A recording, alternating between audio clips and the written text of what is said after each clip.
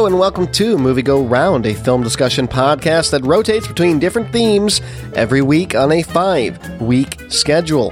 This week's theme is Future Classics.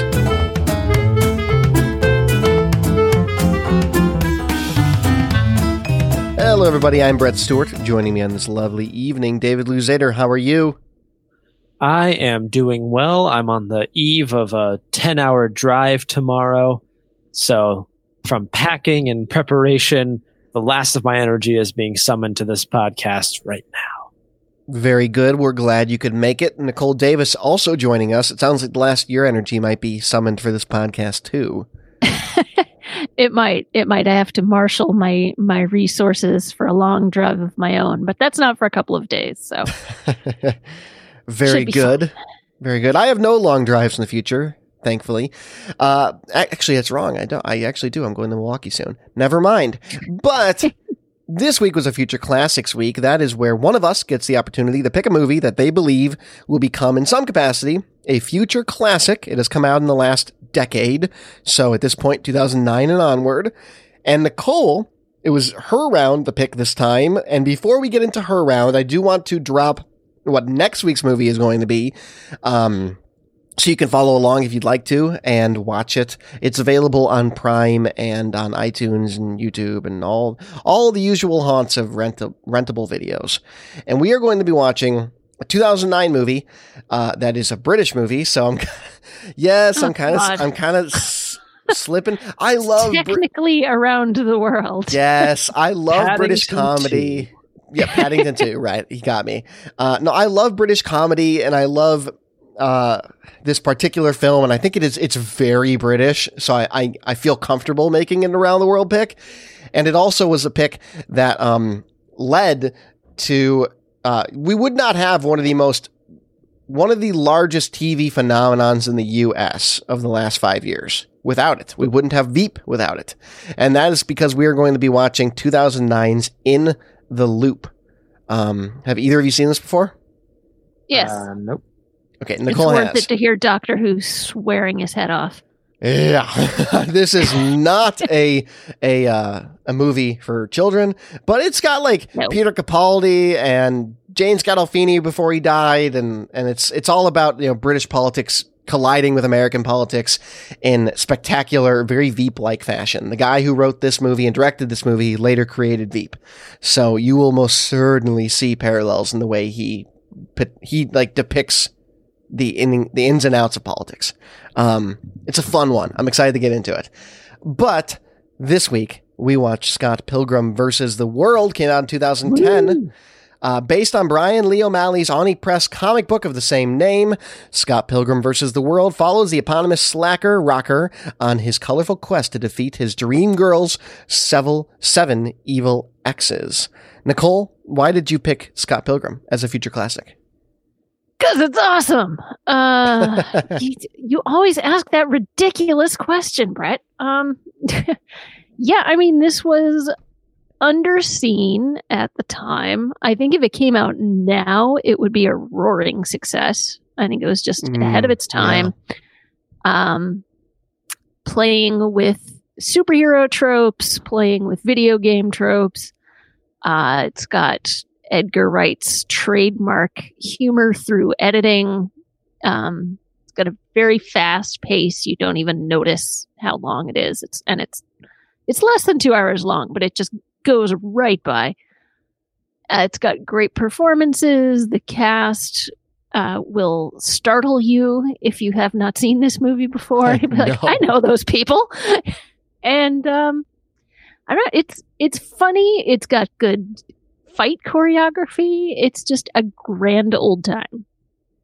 That it is. Oh my goodness. And I mean, I think I put in our show doc that this is like a stomping ground for all those young millennial acting favorites that have now become like perennial favorites of the acting sphere.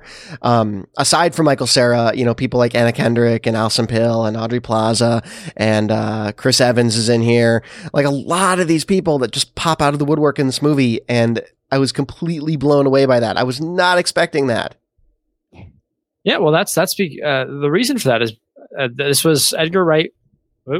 Edgar Wright was coming off of Hot Fuzz at this time, and he wanted to treat this movie much in the same way they did like Hot Fuzz, where all of the little roles are just filled with great actors. It's not just like, oh yeah, we'll just get somebody like whoever, get somebody from central casting to fill in the role. It doesn't really matter. They were like really meticulous in how they filled those roles, and that's why you get people like Chris Evans and Brandon Routh and Mae Whitman in these not very big roles, but they do so much with them in their little bit of time. Yeah, because they're being based on characters that have like full books sort of around them in the comic series. I love seeing Mae Whitman in this because I just can't not think about her in Arrested Development. Well, with Michael Cera. And that's really like what she was kind of only known for at the time. And I guess you could kind of argue what she's only been known for. But I mean, come on, my Avatar The Last Airbender crowd, where are you at? That's right. She played Katara. She does a lot of voice work. I didn't know that. I went and looked her up, and I was just like, oh, okay. So yeah, you may not see her in a lot, but you hear her in a lot. Yeah, yes. Like Brie Larson is in this movie as Envy Adams, which I did not even catch. She doesn't even look like Brie Larson in this movie. And she's baby Brie Larson. She looks like 2010 Brie Larson. All right. Okay. All I know is go look up when Brie Larson had her like pop star phase, man. Man, I know her best from obviously Captain Marvel, but like before that, Room was my big introduction to her. No, she had a music career, right? No. Oh, dude, you got to go watch the music videos. You'll get a minute in on each probably, and then be like, I'm good. Oh, this is some Hilary Duff territory. All right, we'll get into that later. Yeah, but like, I just love seeing that because you guys had already seen this movie. I know probably numerous times for both of you. So many times. This is like my generation grew up loving this movie, and I never had seen it. So like I had friends in high school that used to make one-liners from this movie that I never got. I had a friend, like one of my biggest high school in-jokes was we used to watch Jennifer's Body, which I am thinking about terrorizing you guys with at some point now that I know you've never seen it. And like all my friends would be like, oh, it's Young Neil. And I have no idea who Young Neil is until now. Like all of these pieces of being a geek are slowly filling as I see this movie. And that made it incredibly fun for me. Yeah, I mean, it's a movie that's made for geeks, and it's, from the opening second when it starts with the Universal logo done in like 32-bit with a chiptune version of their I don't want to say jingle, but the production company. Jingle works. Yeah, mobile logo, and it's done with MIDI level music, and it is just so great to hear that. And if you're in from there, you're going to have the best time in the world. Mm-hmm. If that gets you right off the bat, then it's great. It can grow on you if that doesn't appeal to you right away, but yeah. And then they have the beautiful voice of Bill Hader. Yeah, talking to us. Voices in here. Yeah, well, so that is the opening scene. Like, yeah, there's like there's the nice little chiptune thing. Then there's like a little opening prologue scene, and then the opening credits start. And every time I show somebody this movie, the opening credit sequence starts, and all I can think is, oh no, I've lost them, because it's like loud and crazy, and like it's great. It sets like a really great tone for the movie, but it's like I love this movie so much that showing it to someone else, I get so like, oh no, like they're not going to like this. Yeah. I'm taking like a personal affront. And right at the beginning of the movie, there's a lot of Zelda in particular music, which shocked me because for those unfamiliar, Nintendo is notoriously cagey with anything related to their IP. I've never, ever heard a Nintendo song played in a movie. I mean, maybe like Wreck-It Ralph maybe had something, but I've never have. And David, you were saying that's because Edgar Wright wrote a letter to Nintendo? Yeah. He wrote a letter saying that it's considered to be the nursery rhyme of this generation. Wow. And he was also allowed to use the Seinfeld theme song. Yeah, like what was that whole section? There's this whole section with a laugh track and the Seinfeld theme that it's so perfect. It's just like this weird corner of 3 minutes of the movie. Then it's never explained. It just goes away entirely. And when he turns the burner off on the stove, the laughter stops. Oh, that's what stops it? Okay. Yeah. Oh my goodness. So the main theme of this is coming to terms with your partner's former relationships. Obviously, Scott Pilgrim has to do this in a very visceral, fighty way. What's everyone's thoughts on that? Does it do a nice job of obviously dramatizing and blowing that up into epic proportions? I mean, I think there's more than one theme to this movie, but I mean that strikes me as the biggest one, and I was reminded a lot. This viewing in particular, I was reminded a lot of Chasing Amy, because that's a major plot point in that movie, is the lead guy's inability to deal with his partner's romantic and sexual past. And he just can't get over it. And this is something that comes up in Scott Pilgrim, where he's not obsessive about it until about like the fourth X, when it really starts to wear on him. Her past keeps coming up over and over again, and he can no longer easily deal with it.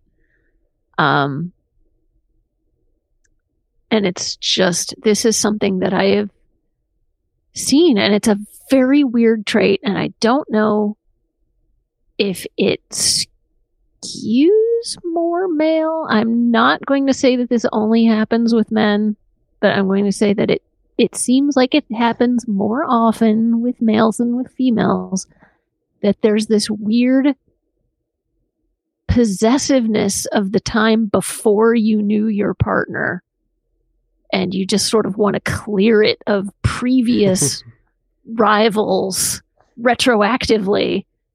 And it's very frustrating when they can't, and they get hung up, and it can actually cause problems just in the relationship as it stands, in present day. So I just thought that this movie addresses it well. And I mean, the spoilers, Scott Pilgrim learns to deal with it at the end and kind of grows up a little and decides that maybe they can move forward into the future without dragging all this baggage with them. He doesn't.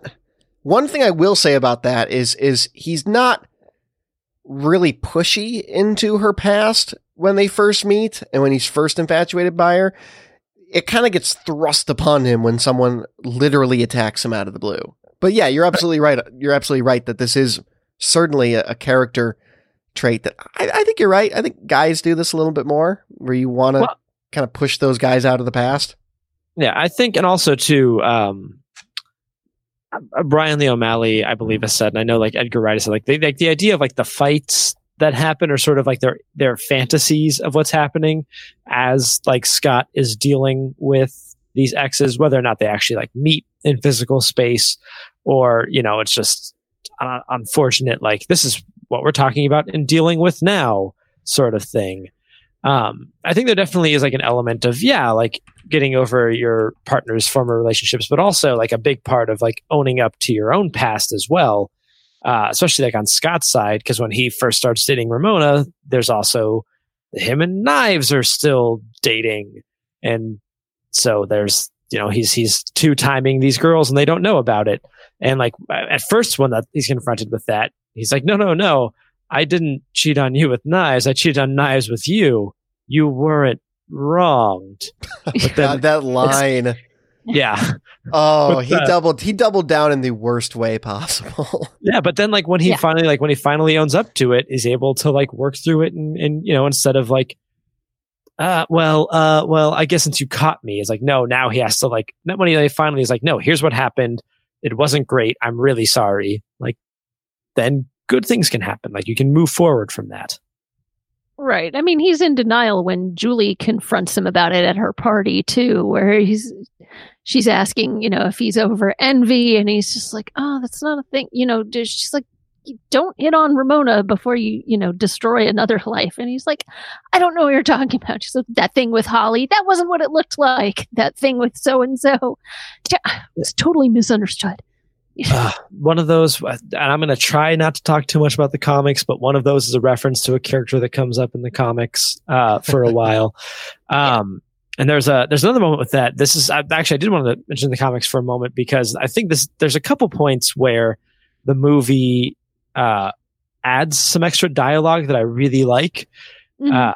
Like in that sequence. So the first like half hour is largely the first book. Like a lot of I was rereading the first book after watching this movie, and a lot of the dialogue is picked just right out of there. And the scene where Stephen Stills says to Julie, like, "Oh, Scott's mourning period is officially over. He's dating a high schooler now." And Julie says, "Dating a high schooler is the mourning period." Is not a line from the comic. That's only in the movie. And I think that is such a great line. I absolutely perfect. I absolutely adore the whole running joke of his of his fake high school girlfriend. Because it's just like this. It's like the epitome of the awkward rebound relationship for the guy that's just old enough to maybe date the high school student and not have it be. I actually don't know. It's weird. Pretty creepy. It's still pretty weird. If it makes everybody feel better, in real life, Ellen Wong is 3 years older than Michael Cera. Oh, wow. Yeah. No, I mean, the only thing that saves it from being just like, mildly creepy, what keeps it in just mildly creepy rather than just plain icky is that it's like this completely chaste relationship. Oh, yeah. It's completely like surface level. And whenever anybody brings up like sex, it's like, no. No, like, we almost held hands once, Yeah, but then she got embarrassed. I think she hugged me. Yeah. Yeah. I mean, they play more like Dance Revolution than anything throughout that weird the short ninja span of their game. relationship. Yeah, the weird ninja game that just keeps coming up. Additionally, this is about owning up to your own mistakes. One of the things that, I think is a theme that I think David's getting at here as well with this discussion topic is not only is it coming to terms with your partner's former relationships, but it's also like Scott earning his self-respect at the end of the movie and finally coming to terms with how he wronged people and owning that and not letting people literally fight over his mistakes. Yeah. Well, and you can't do stuff for other, like, I mean, there's some stuff you do for other people, sure. But like, like when he first goes to fight Gideon for Ramona, he loses. But once he goes to fight Gideon, like for himself, he has like the resolve to do that. Like he's able to overcome and kick Jason Schwartzman's ass. Right. Can we talk about Jason Schwartzman for a moment? For an hour. Yes. So he's like he shows up in this movie and I was like, oh, I didn't know he could be in movies that weren't Wes Anderson movies. And I don't know if that was like a contractual obligation.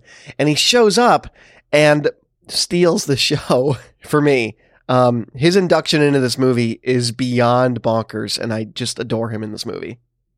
Yeah, so we're going to get into how closely I followed the production of this movie, which was incredibly closely because Edgar Wright did a photo of the day blog. Here's when let's put some cultural context into when this movie was being made. His photo of the day blog started on MySpace, and but also posts some production videos every now and then. And one of the ones they posted was towards the end of filming when Jason Schwartzman came on, and they were just talking about how like a breath of fresh air it was because they had been just like worn down of filming, and Jason Schwartzman like came on late into production and was just like, he said that he had so much energy just like Tigger. And I think that really like comes through kind of when everybody's been like worn down by like the fighting and what's been going on. You have, him playing like there's a scene when he's fighting Scott and they haven't said anything for a while and they just like kind of come really close together and he just looks at him and goes, "Hey," with just like this charisma that I love. Yeah, it's this very smarmy charisma. This is a guy who owns a record company and nightclubs, and he's a producer, and he's just got that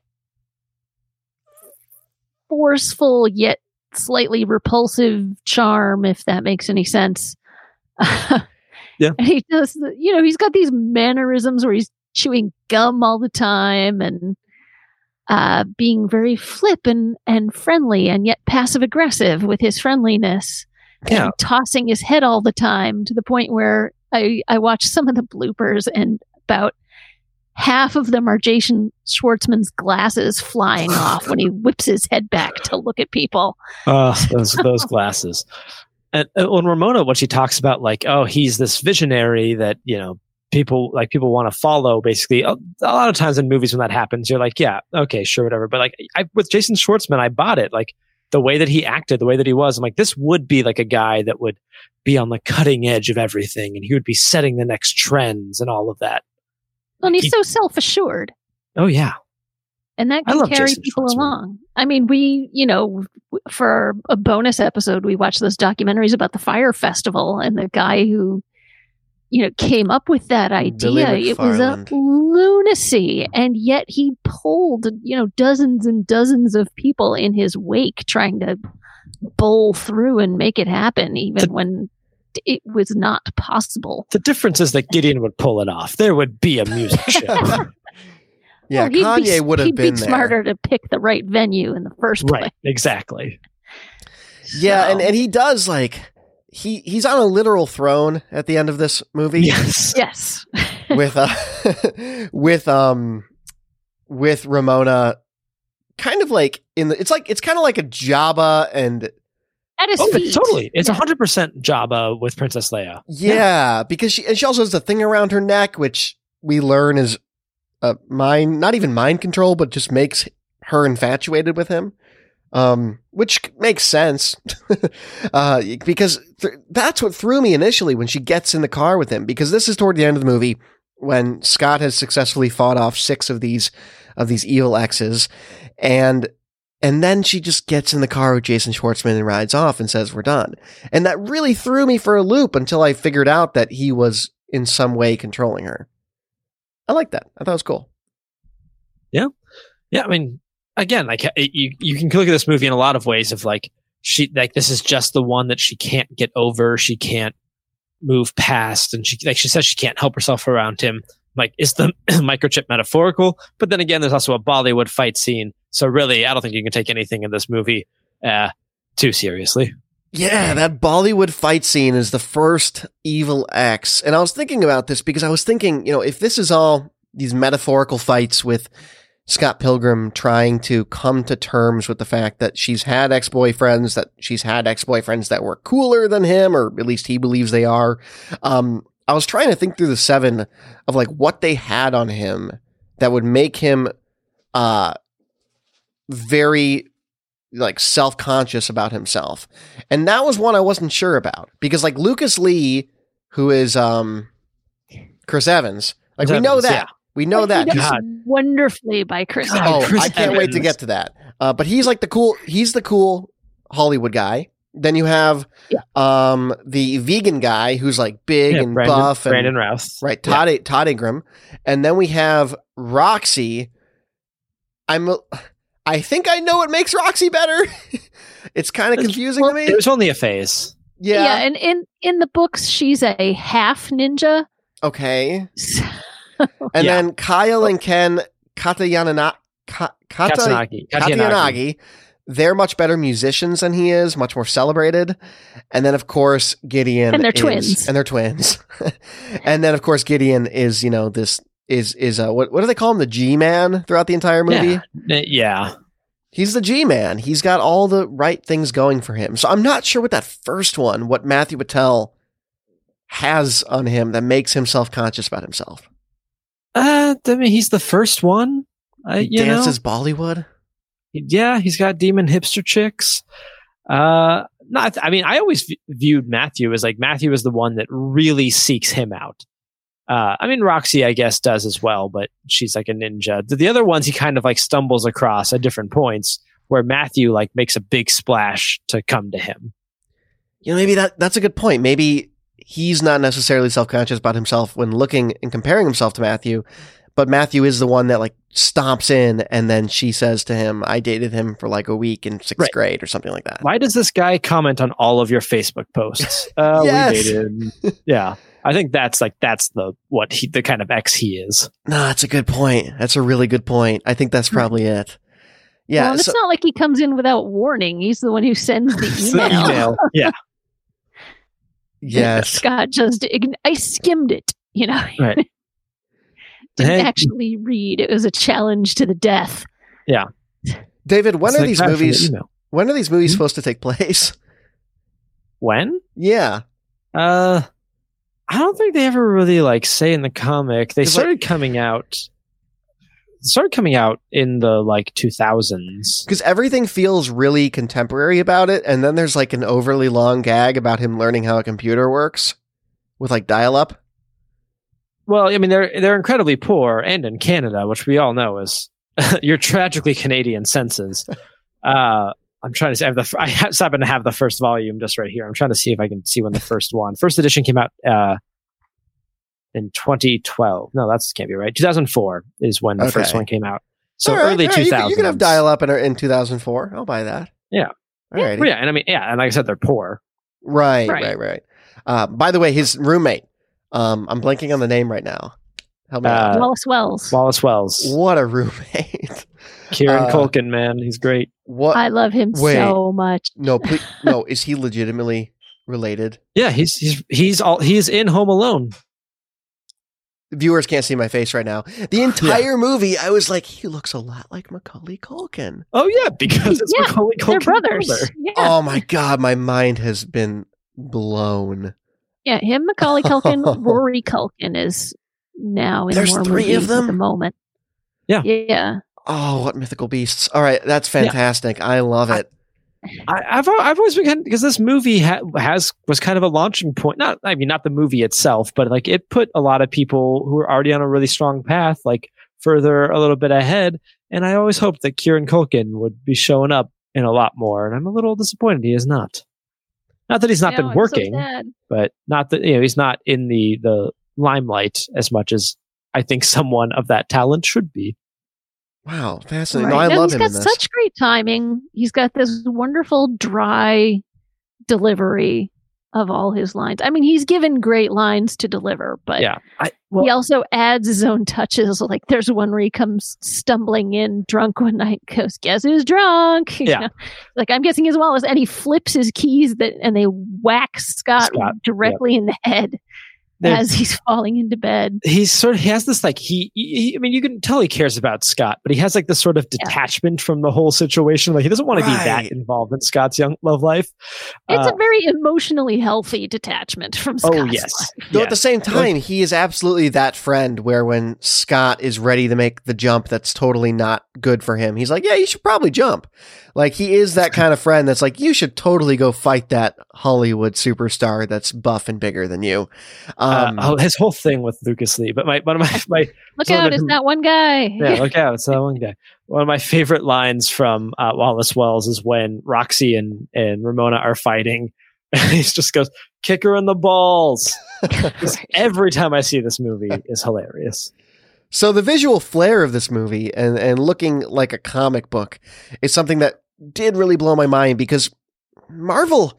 So I'll talk about Marvel for a brief second because they're the comic book titan in film over the last decade. And when I watch Marvel movies, I'm like, wow, this is a really great interpretation of a comic. I don't feel like I'm watching a comic. I felt like that during Into the Spider-Verse, and that was very much intentional on their behalf. But this was, I think, maybe the first time I've watched a movie based on a graphic novel that pulled in so many aspects of what the medium feels like to read. Mm-hmm. That really was impressive to me. Well, all the music has the visual component to it. Whenever anybody's playing on an instrument that I love. Right. And not only does it have that, it has, these wonderful, it has the wham bam pows kind of here and there on screen when people get hit. And it has the really quirky, fun character introductions where it freeze frames for a brief second and kind of tells you, what they're all about. Like the one guy who just knows everybody, 25-year-old guy who knows everybody. And all these character, yes. Yeah, all these character introductions and all of these visually eclectic stylings, when we are introduced to Matthew, and Matthew flies in out of nowhere when Scott's performing in a theater, and it just turns into this scene out of Kill Bill. It's so bizarre, and it feels like you're reading a comic book, and I don't know how to put my finger on why. Well, in part because of the love and care that Edgar Wright put into it. I mean, there are shots in this movie that you can go to the comic so throughout the 7 graphic novels and just point and be like, that is the exact shot.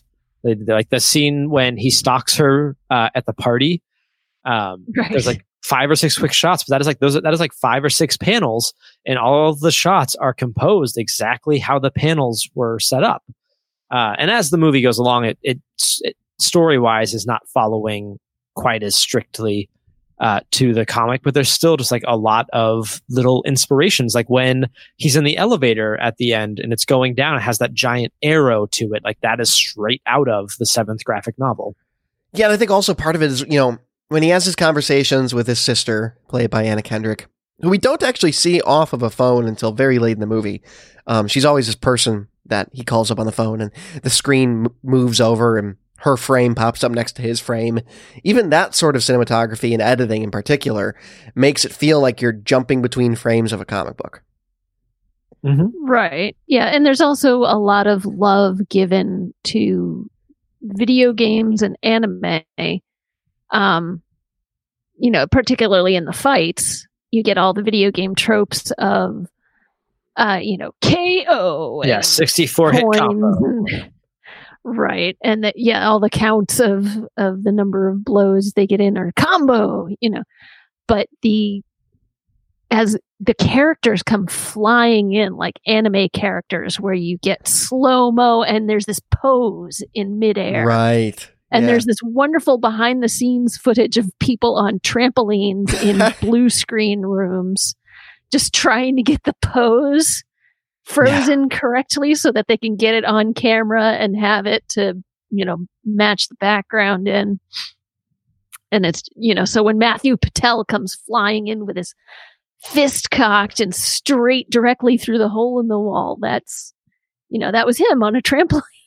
Yeah. Love it. Getting the pose just so, and they're on wires half the time. It's great fun to watch all the behind the scenes footage for this. I bet. And I think for me, for the first time seeing it especially, is I didn't know quite the lengths of zany it was willing to go to, which that was really fun. Like, I think my favorite takedown of one of these 7 Evil X's is most certainly the vegan. When he defeats him after getting his ass kicked for a long period of time by tricking him to have half and half. and then the vegan police, jump in seemingly out of nowhere, like out of a science fiction novel. They come out of portals and they have these really elaborate... No, they have a car. Do they have a car? They have a car. Oh, I thought they drive there. Everything happens so fast. Yeah. But their laser guns are in their fingertips. Yeah, that's what I'm thinking of. So they have special powers. Right. So they have like special powers and they can take away his vegan powers, but also apparently like veganizing Ray. Right. And it's Thomas Jane and Clifton Collins show. Right. Yeah. And it's first Clifton you were Collins, a vegan. By name. I looked at Clifton Collins is that guy who was on the headset in Pacific Rim. Yep. That's exactly how I think of him half the time. He's in Westworld a lot also. Oh, he's also in Westworld. Yeah, and that was the scene for me where I was already into this movie from the moment it started. As Nicole said, if that opening sequence, rings true for you, you're going to love this whole movie. But seeing him first base fight that guy and then defeat him via the vegan police, that was just so far into this hole of bizarre absurdity that I was so excited to be going down, because I feel like this movie, I feel like there's a lot of movies that try to do that and then come off kitschy and fail. Well, like, I love Yoga Hosers. I realize it's not a good movie. Oh no, it's awful. And that scene also is one of the best gags, I think, when you see through the holes, like the different holes, you see a floating Todd Ingram, and you think like, oh, he's going to come floating through it, and then he just comes through the door right next to it. It totally could have been cheesy and not good, but you have like a really distinct visual style that's consistent throughout the movie. Really, everything is really well timed. You have actors that are giving it their all. It's just like there is just so much that was 100% was put into this movie by everybody involved, and that keeps it from ever being like, oh, guys, isn't this really silly? Right? This is really goofy and dumb. Yeah, absolutely. And it also doesn't doesn't pander to the audience in that regard. Right. It doesn't wink at you. Whereas like things like Yoga Hosers totally do. Like, oh, look, we made zombies out of bratwurst. Yeah. Bratsies? I can't remember what they're called. Been a while since I saw that movie. So this movie takes 7 graphic novels worth of material and packs it all into one 2-hour movie. Does it succeed at telling a cohesive and compelling story at its breakneck speed, or does it overload or does the overload of material weigh it down? I didn't realize this was 7 novels till I looked it up after the movie, for what that's worth. I think it runs along at a very brisk pace and kept me compelled the entire way throughout. Yeah, I'm torn as to whether I would want it longer or not. Because I think you get shorted a little bit on like the twins' backstory. There's literally no backstory to them. They just show up and do a music battle with the other band. Right. Yeah, that's true.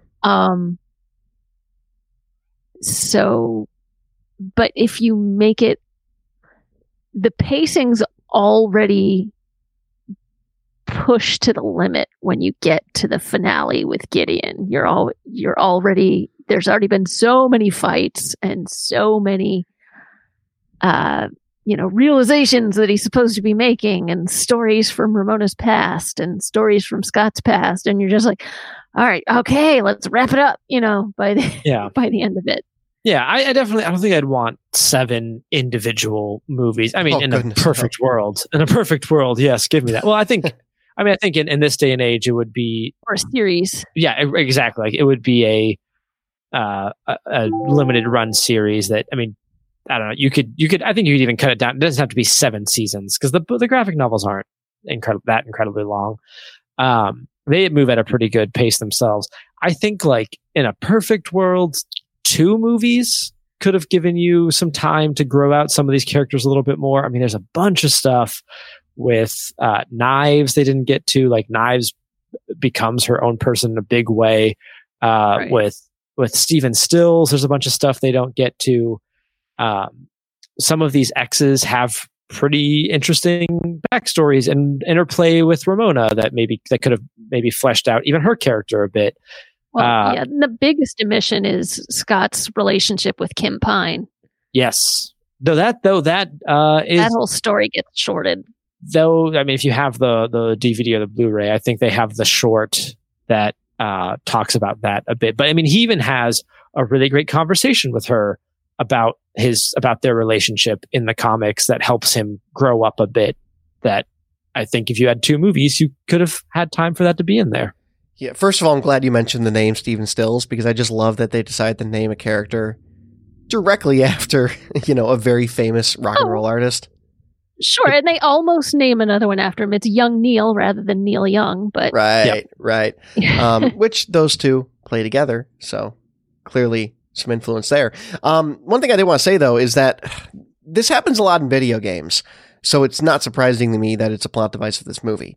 The whole idea of like, to get to the completion of whatever this narrative is, you must complete 7 of this, is a very video game thing. I remember going back to the first Assassin's Creed back in the day, and the thing that threw me off that game was you have to do this thing and kill this person in 9 cities, and you had to go to every single city and do the same thing, and it just took forever.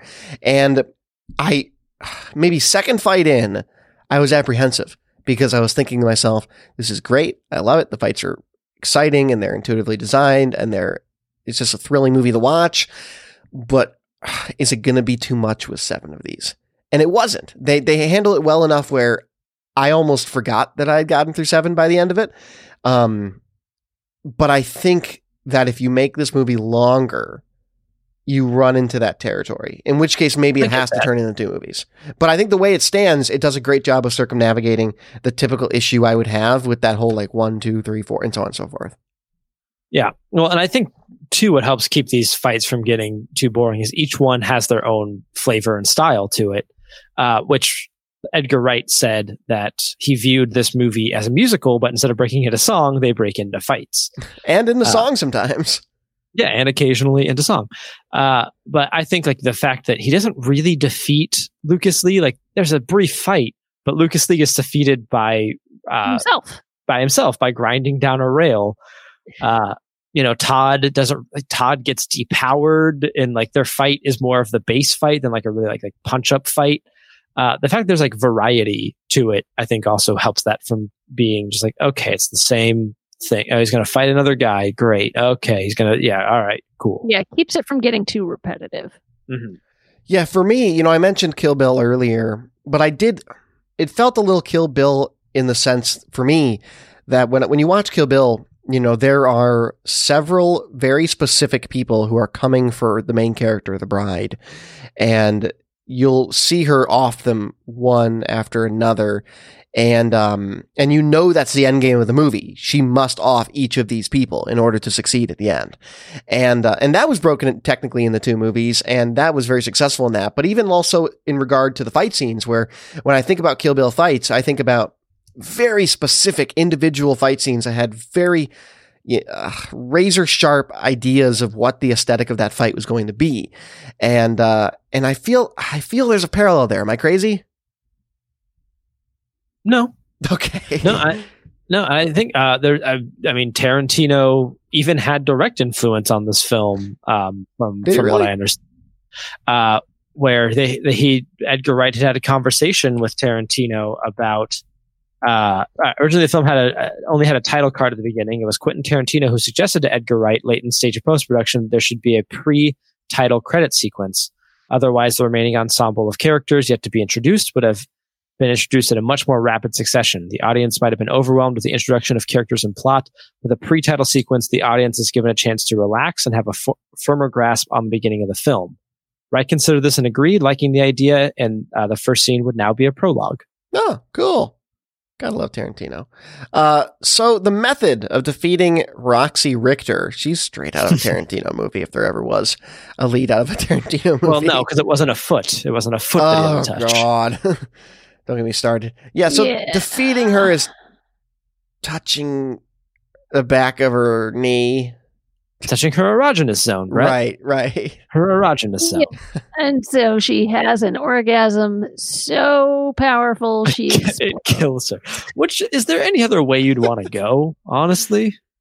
Yeah, but I mean, this is, it's amusing, but this is the one sour point in the movie for me. Because she is defeated in battle in the comics. And here once Scott actually fights her, it's not a battle, it's suddenly a sexual thing. And that really bothers me. And I'm frankly disappointed in Edgar Wright for going through with it that way.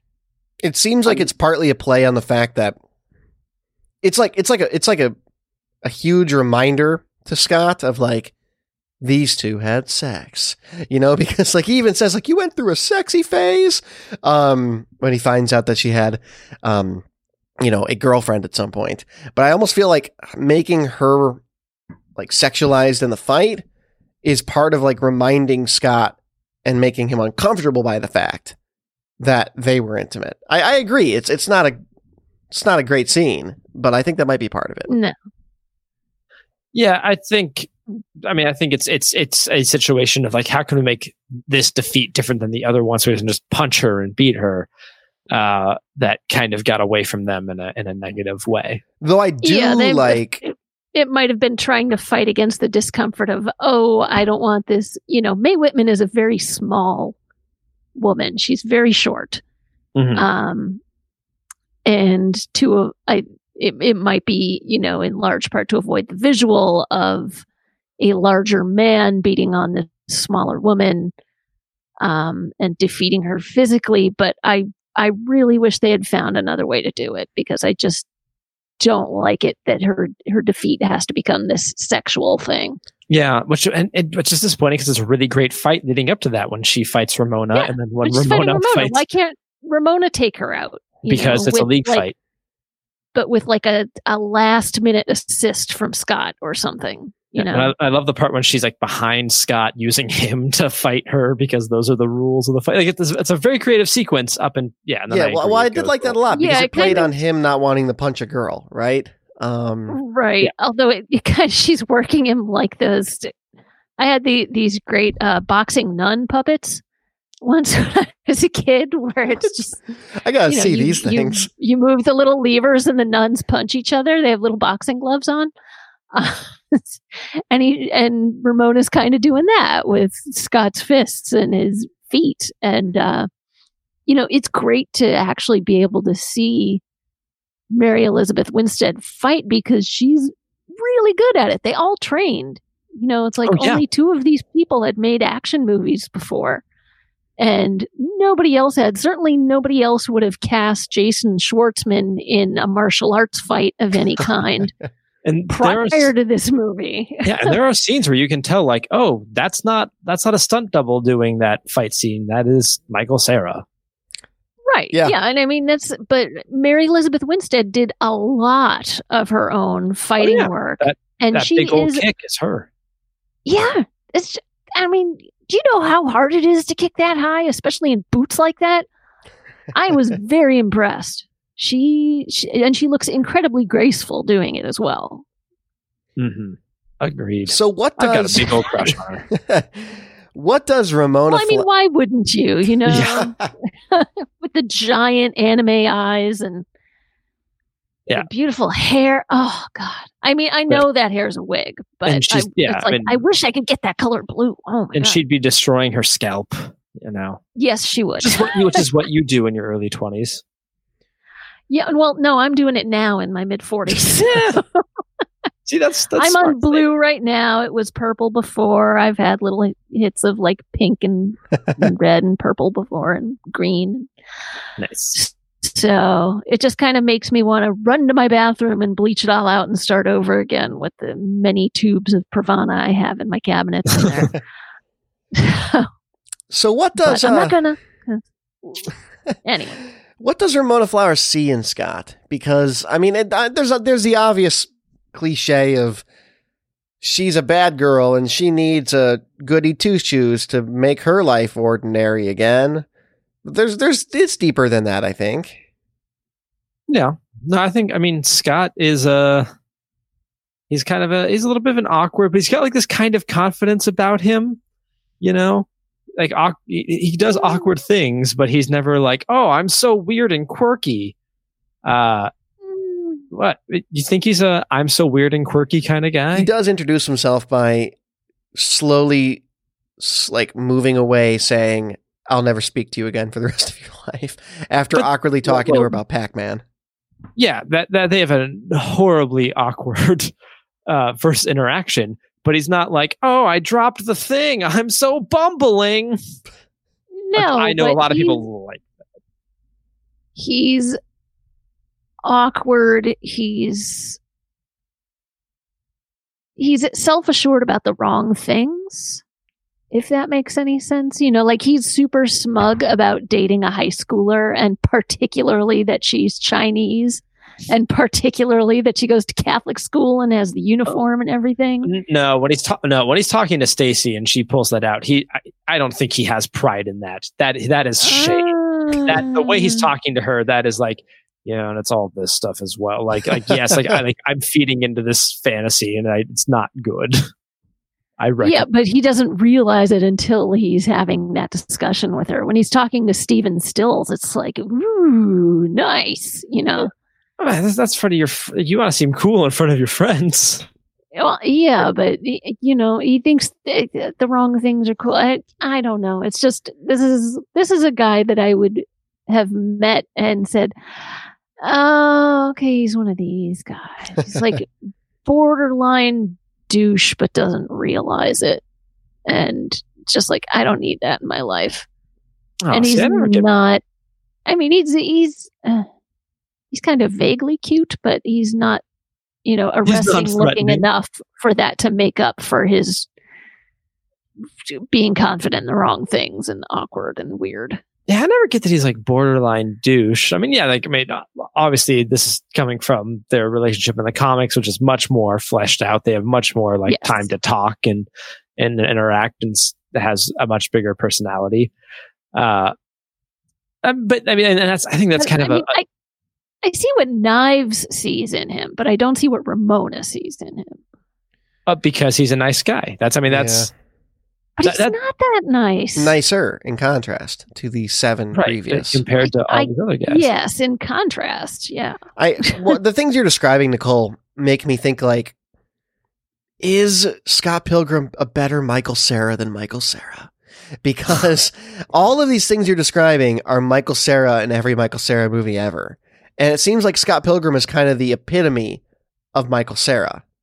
If you guys get what I'm saying. I remember I read the books. I read the books before the movie. And as I was reading them, I'm like, you know who would be perfect casting for this guy? Michael Cera. And apparently, Edgar Wright thought so too, because like 5 years before when they were doing pre-production, they're like, wow, that guy on Arrested Development would be great, but he's too young. And he finally aged into the role, when it was finally time to be able to actually shoot the thing. Mm-hmm. And then most recently, he's de-aged back into that same role. It's weird. The whole Arrested Development Season 5 thing, rocky territory. So the film's original ending had him getting back together with Knives, his fake high school girlfriend. But they later changed it to match the last graphic novel that came out during production, where he goes off with Ramona instead. Which ending better fits the movie? And I meant to send this to you, Brett, for you to watch it, but they actually filmed the ending where he gets together with Knives. Yeah. Oh. And it's on the Blu-ray and all that. I kind of like that he goes off with her. I feel like they both need a fresh start after all this crap. I agree with you, but I think within the context of the movie, it does make sense how he would end up back with Knives. Like, I think for this movie, it's their characters have much better interplay and chemistry than he does with Ramona in the film.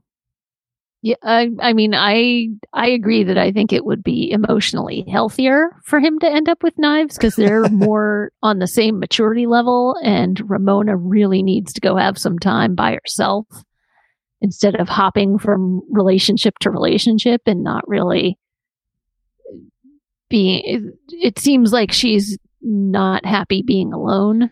Right. And she needs to learn to be happy with herself, kind of thing. Mm-hmm. But within the context of the movie, it's the way Knives puts it in the end, in the theatrical version, where she says, she's the one you've been fighting for all this time. Plus, I'm too cool for you. Yeah, which is also something they kind of lift from the comics. By the time that happens, it's great because they do have a moment of like, oh, let's now we're both older and we've matured, and he's not with Ramona at the time, and they actually make out, but then it's just like, oh no, we're really terrible for each other, and this is not good. I do love that Knives turns out not being creepy because she has that streak in the movie, in the mid part of the movie where she's stalking him. She's like stalking him. Yeah. And I'm so glad that she comes out the other side of that being the most emotionally mature person at the end of the movie. Yeah, I'm glad that Ellen Wong is having some success with Glow currently, and I hope it continues. Oh my God, she's great. Glow. She's in Glow. Yeah. Oh my God, that's her? Yeah, you guys didn't realize that was. Well, I mean, Nicole, you didn't realize that was her. Yeah, no, I did. I totally didn't. It's blowing my mind I thought here. that the last thing I saw her in was The Void. No, she's in both seasons of Glow. Oh, that's awesome. Alrighty. Wow. Fantastic. I'm just sitting here with my mind blown. Quietly. Right. Now, despite extremely positive reviews and endorsements, it was a box office bomb. There's a few reasons why. So disappointing. David, it sounds like you immediately have some thoughts on why this was a bomb. Yeah, so it made... People are stupid. So it made $47 million on a budget of somewhere to $60 to $90 million, depending on sources. This movie, they really tried to generate some buzz for it. So they did all of these pre-screenings, which is great. But the problem is they did too many pre-screenings where I think they got to a point where their built-in audience had already seen the movie by the time that it came out. And on top of that, the real damning thing was that this came out the exact same day as The Expendables. I think if it had its own weekend, it would have done much better.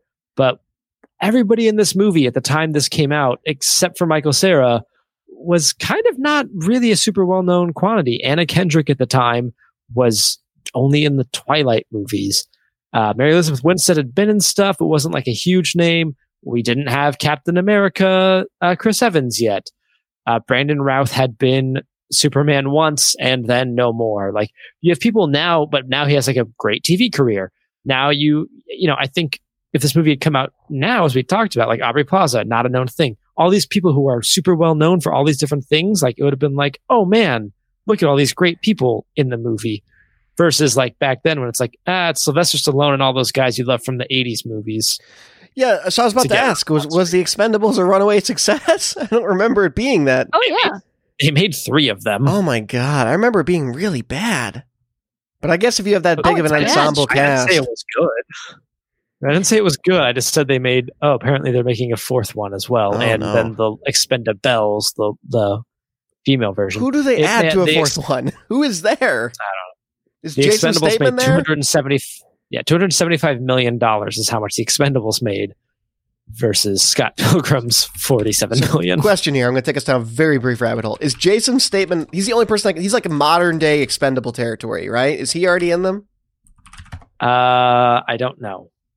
Oh, damn it. He is. So. Yes, he is. He's in the first one. He is. He's been in all 3. Okay. Then I have no idea where they're going with that. Alrighty.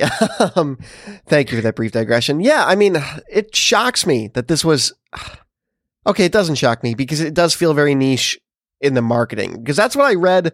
I looked at some of the posters and I watched the trailer and I read a couple of very long Reddit threads where a lot of people made the argument that this was not well marketed, that this didn't convey what it was supposed to convey to get people in the seats.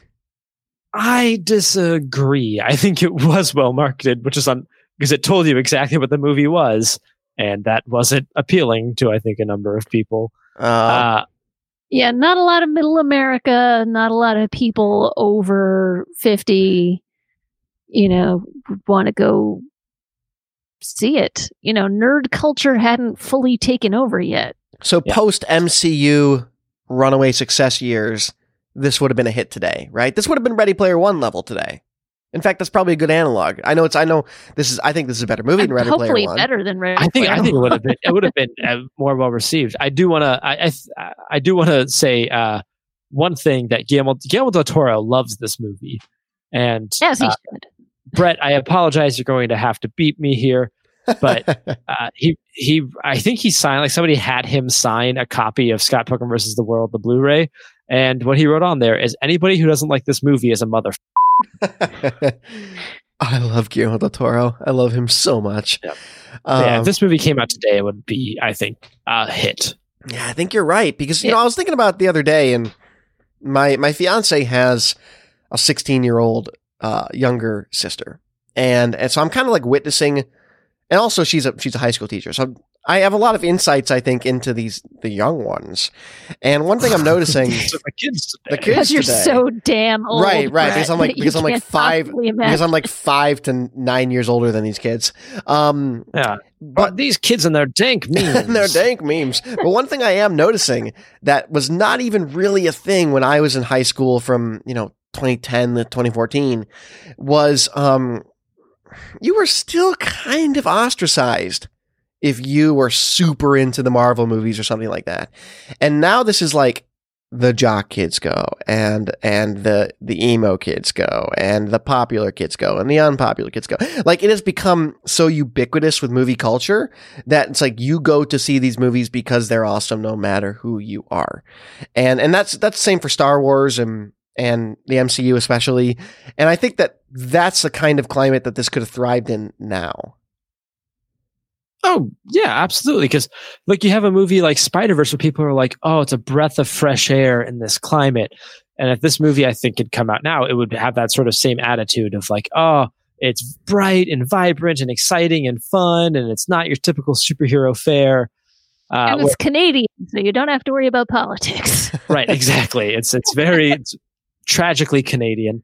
I think, this would be embraced very positively if it came out today. Interesting. Why? For being different. I think you might be describing what we'll see not this weekend, but the following weekend. Listeners will have already seen it.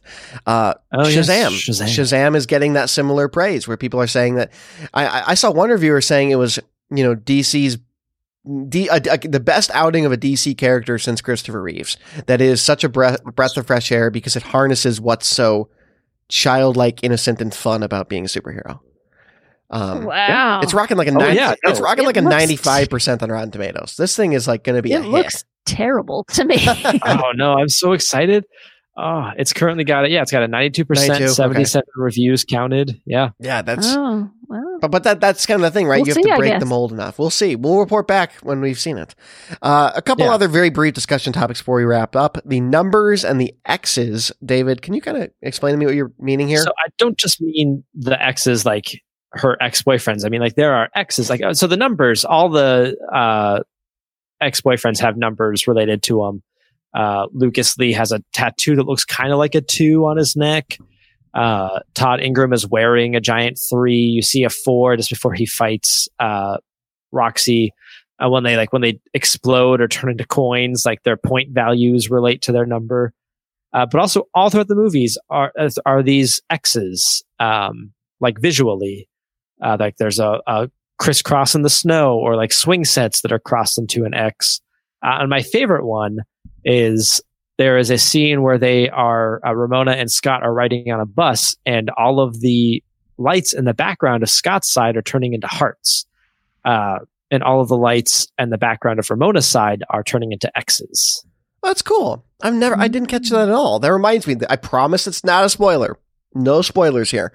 But I saw Us last weekend. I know Nicole did as well. I don't know if you did, David. I haven't seen it yet. No. Number 11. All over that movie. Way more than I thought it was when I saw the screen caps later on and what they meant and where it was. That's a cool little trick. I love that. Yeah. I just something people, if you've seen the movie or if you haven't seen the movie, just keep an eye out for the visual X's or the numbers. Just fun little things to pick up. Yeah, I picked up the numbers more this time. You know, there's like a 2 on Lucas Lee's trailer and on his car and on various other things. There's an X patch on Scott's jacket that's like straight out of the X-Men. It's the X-Men logo X. Yeah, and he tears it off at one point. Right. Oh, and Scott's always drinking Coke Zero because he is X0. Yeah, nothing to cry over spilled Coke over. Not to mention that Coke Zero was delicious at that point. It was the rage. It's okay now, but it was much better then. What, has the formula of Coke Zero changed?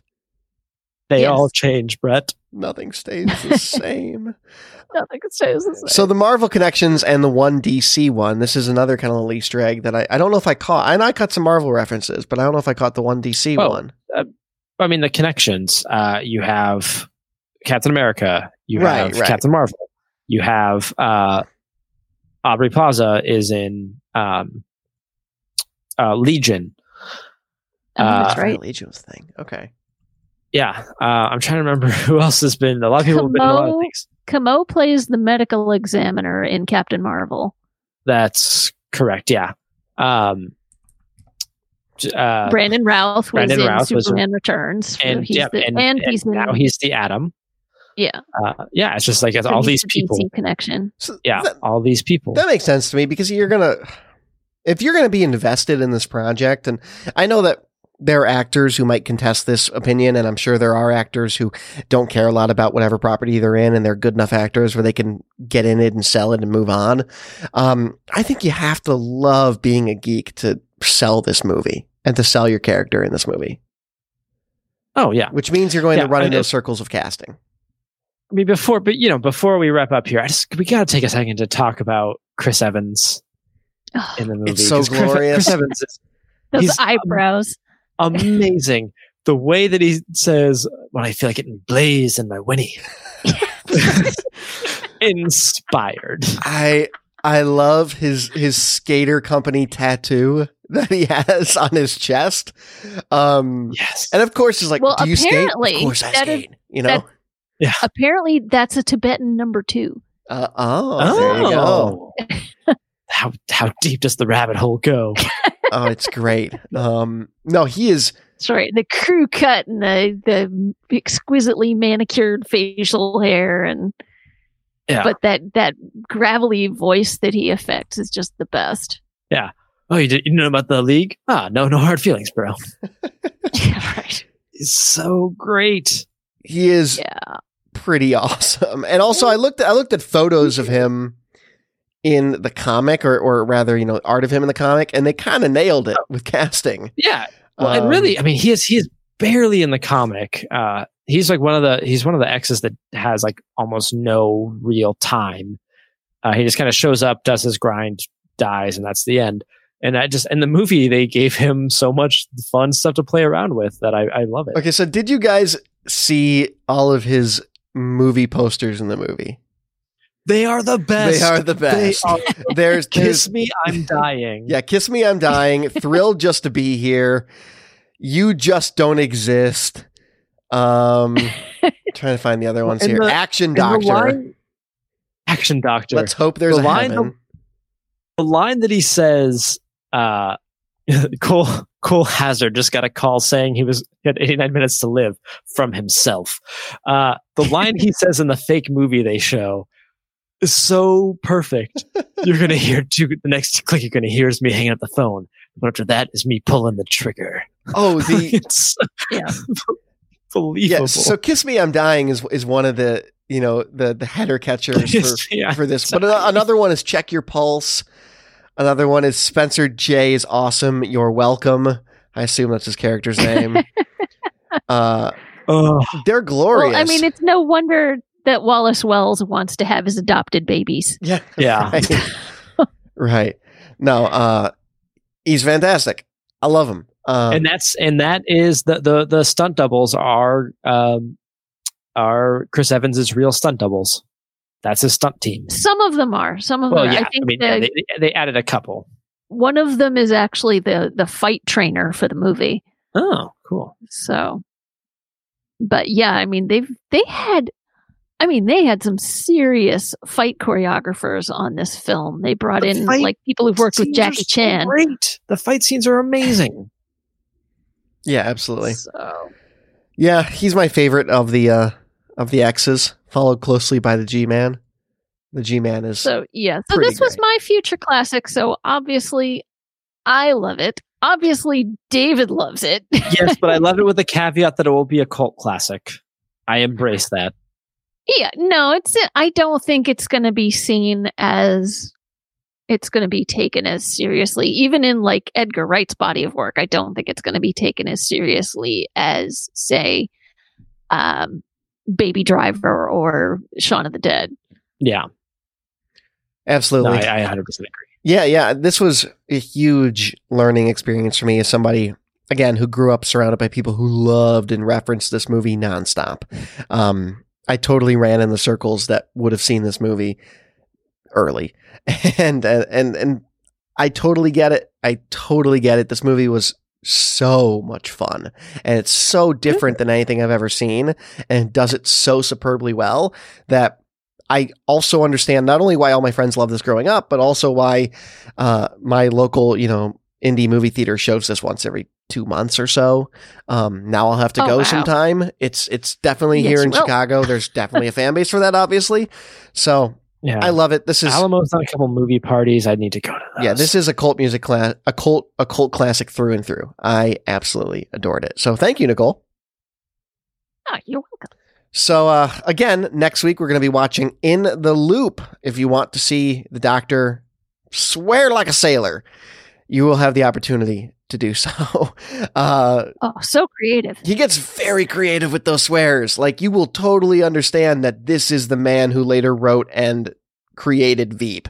Like, this is Veep 1.0. And Veep is Veep 2.0. Actually, no, the thick of it is Veep. Right. I should specify that if you end up liking In the Loop or you're interested to learn more about it, then seeing In the Thick of It's probably worth it. That is the movie. The TV series that this movie's based on, that it draws characters from, Peter Capaldi's character included. So it makes you think, why would they cast this man in a pinnacle children's role after previously being in this? They still made the right call. He was great. But we'll watch that next week in The Loop. That'll do it for myself, David, Nicole. Nicole, where can people find you online? You can find me on Letterboxd, Nicole_Davis, and you can find me taking care of our Facebook page at facebook.com/moviegoroundpodcast. And you, David? People can find me on the Brokeback Mountain podcast, as well as around the internet under the username Davluz. That is DAVLUZ. So Twitter and Instagram, find me there. Very good. You can find me on Twitter at I am Brett Stewart. You can find the socials of all the people that just named them off, and also the show socials over on social.mgrpodcast.com. You can also email the show, hi@mgrpodcast.com. We would love to hear from you. You can rate the show on iTunes and Stitcher. We would so appreciate if you do that, especially the former. We want to get more votes in there. We want to get more people in the door. Our most recent round of You Did This To Us saw the most votes we've ever seen before. We would love to keep that community growing. Our numbers are totally reflecting that. So reflect it in the reviews, guys. Come on, take 5 minutes. Even if you don't have an iPhone, you can do it on the iTunes app. But again, we'll see you next week with In the Loop.